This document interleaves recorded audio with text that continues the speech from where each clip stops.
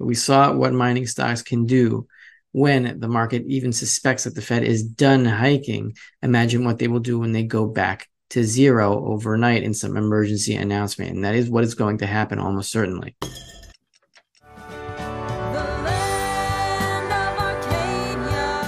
Well, hello there, my friends. Rafi here from the End Game Investor with this week's Silver Report for Arcadia Economics. And it looks like the Fed's final rate hiking cycle is over. I predicted that a few months ago. I was wrong about the timing, but now it seems that it is over, which is why we saw a big jump in gold and silver, and especially mining stocks this week, because people understand, people in the mainstream, the bankers understand the Fed is done hiking rates. So imagine if this was the effect when the Fed is done hiking rates, imagine what the effect will be when they cut back down to zero. And we have some big banks that are predicting some big cuts, even in the mainstream. I believe it will be even more extreme than the most extreme predictions that are coming out of the mainstream now. The biggest is from UBS, which I think is about 200 or so basis points, but we'll get into the article specifically. And we had a downside surprise in consumer price inflation, but the embedded parts of the CPI are still very much elevated. We'll go into the owner's equivalent rent and meat, poultry, and fish, which are rising like crazy. If you've been to the supermarket, you would know that, and you eat meat, poultry, or fish. I'm going to do some more triangulation on the timing, the reverse repos that I've been covering every week. Those spare dollars in the reserve tank are fast running out. We're down to 944 billion. We've broken below $1 trillion. We won't go above $1 trillion until and unless the Fed pivots one last time, which it is on its way to doing in the next few months. And I believe it is 2 to 5 months out, depending on the rate that we've seen in reverse repo drainage these past few months. But personally, I believe that once those funds hit zero, the Fed will cut back down to zero immediately and restart quantitative easing. And from there, we will see gold and silver catapult to all-time highs on both gold and silver. And from there, the end game should be in sight. This week's Silver Report is brought to you by Fortuna Silver Mines, symbol FSM. You can find them at fortunasilver.com. We had a big week last week, or this week, is it? In Fortuna, we pushed back up to the 50-week moving average. I don't have that on this chart because I wanted to emphasize something else, in the weekly moving averages were in the way. I want to illustrate that since over here, February 1st, 2021, that is the date of silver squeeze, and that was the high on FSM at 985. Since then, we've seen lower highs consistently. And lower high here in November 2021, another lower high here in February 2022, another one over here, another lower high here, and it keeps going. Now, we have seen higher lows because we did hit a low here in late September of 2022, hit an intermediate low here, and from there we've been seeing higher lows, but we've also been seeing lower highs, and that is classic triangular action. If we can pull above this recent high at just under $4 from July 2023, then we can establish a pattern of higher highs and higher lows, which would indicate a new intermediate rally is underway. We hit a low here and what looks to be a yearly cycle low. For those of you who are into cycles, I dabble in them sometimes. We've had a low here in September 2022, another one here, September, October 2023. That's a year, so it's a yearly cycle low. And if we're headed higher, and we do confirm higher highs here just below $4. So if we hit $4, yeah, we're in a new bull market for gold and silver mining stocks, of which FSM is one of my favorites personally. That is not advice. Let's continue with this week's Silver Report. First thing I'm going to share here is an article from Bloomberg. UBS strategists see far deeper Fed rate cuts than what markets are pricing. Strategists predict 275 basis points of easing starting in March. Anticipate U.S. sliding into recession by second quarter. UBS is the bank that bought Credit Suisse, the dying mega bank. So it says here that the Federal Reserve will cut interest rates by 275 basis points next year, nearly 4 times more than what markets are pricing, strategists at UBS Investment Bank predict. We don't see the conditions for why this time is so different. But Weja, he's a UBS guy, said in an interview at UBS's London office, inflation is normalizing quickly. Yeah, not really. We'll get into that in a second. And by the time we get to March, the Fed will be looking at real rates, which are very high.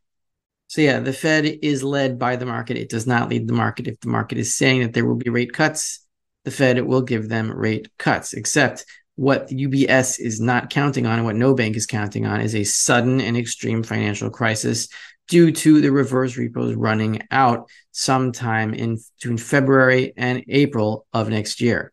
But we saw what mining stocks can do when the market even suspects that the Fed is done hiking. Imagine what they will do when they go back to zero overnight in some emergency announcement. And that is what is going to happen almost certainly. Now that we have UBS's forecast of almost 300 basis points, almost 3% in rate cuts for next year, let's go a little bit into the CPI from this week.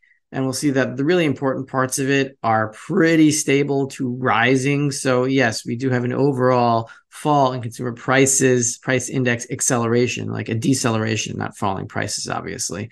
But the most important parts of it are still rising strongly. We have here meats, poultry, fish, eggs. They are rising the fastest since May 2022, 0.7% for the month. The last time they rose that fast was in May 2022, when consumer price inflation was hitting its highs across the board. So here I've pointed out what is happening on a year-over-year basis for October. In October 2021, we were up about 12% year over year from October 2020, which is around here. So that's around 6-7%. And from there, we went up 12% above the 7% that we already had gone from 2019 to 2020.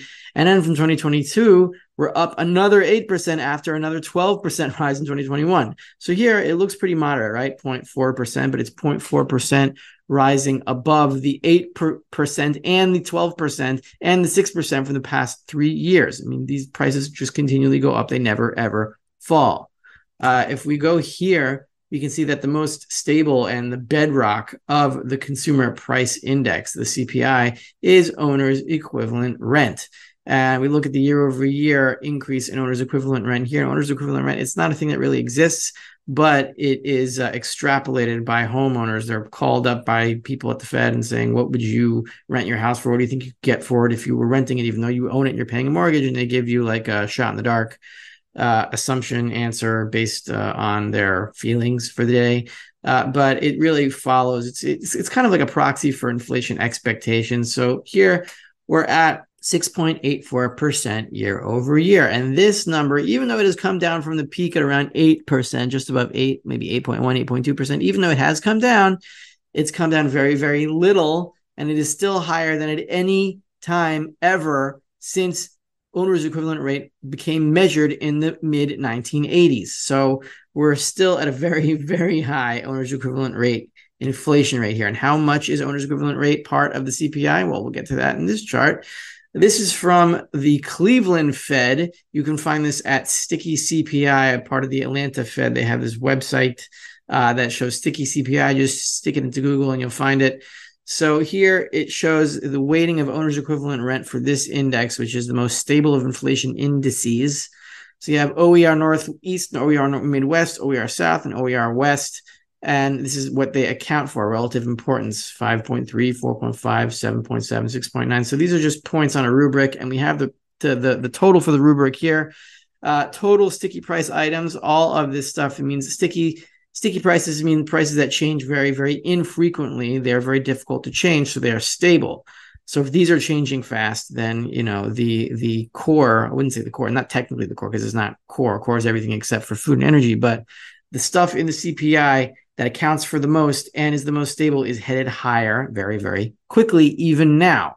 So you have total sticky price items account for 70.1 in relative importance points on this rubric. And total non-OER, we have this number for non-owner's equivalent rate. Everything besides owner's equivalent rate, that accounts for 45.7. So 45.7 of 60.1 is about 65%. So the rest, OER, accounts for 35% of the sticky CPI. So 35% of the sticky CPI is still at record highs.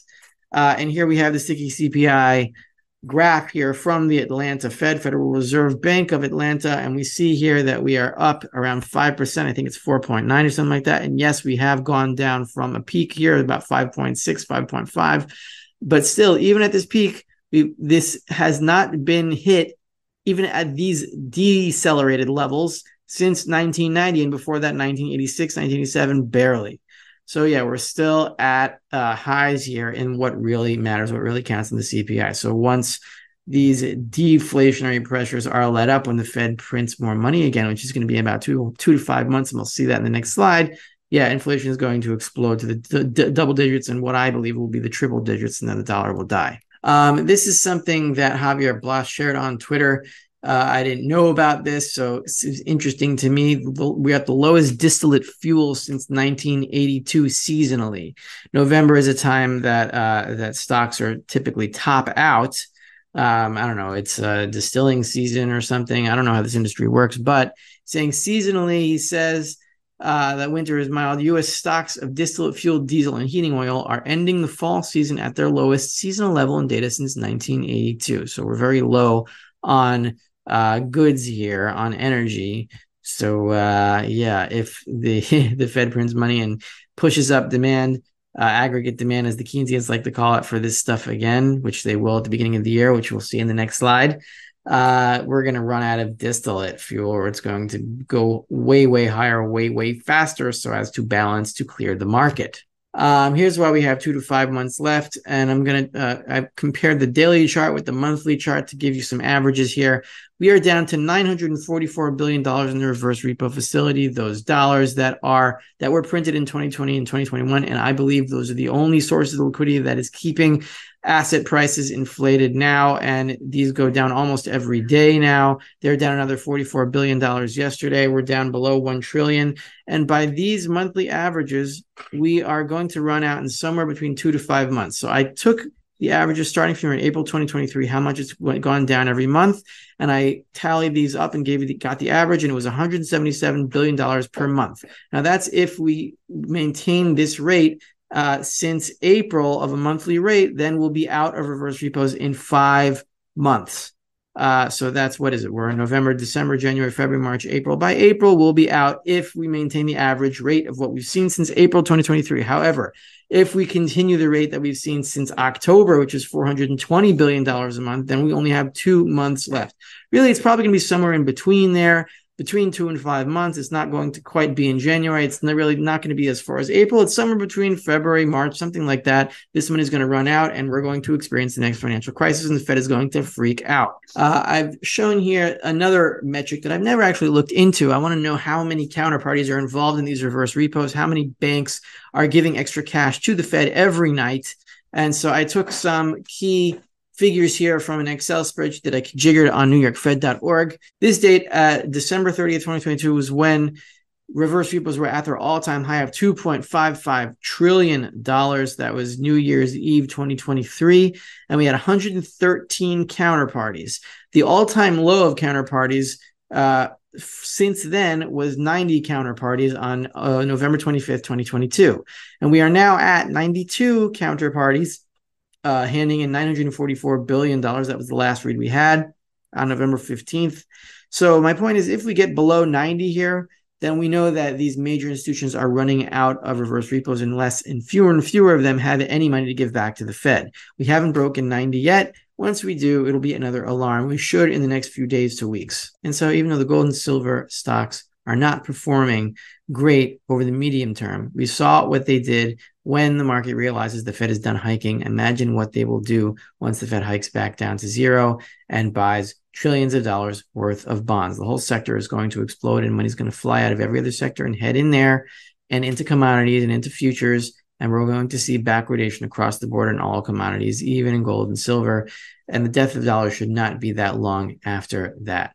I don't think this is something we're going to recognize as it happens gradually. It's going to be something that we see happen overnight or within a week. The entire world is going to change, and the panic into real money is going to begin, and is not going to last long. So this is not something to chase. This is something to be ready for, and it will happen sometime next year, in my estimation. As always, I could be wrong. I've been wrong before, but I just can't see how they can continue this charade after the spare money runs out from 2020 and 2021. Once it does, that'll be it. They'll have to print more, and we'll be in a new world. This is Rafi of the Endgame Investor with this week's Silver Report for Arcadia Economics, and I'll see you guys next week.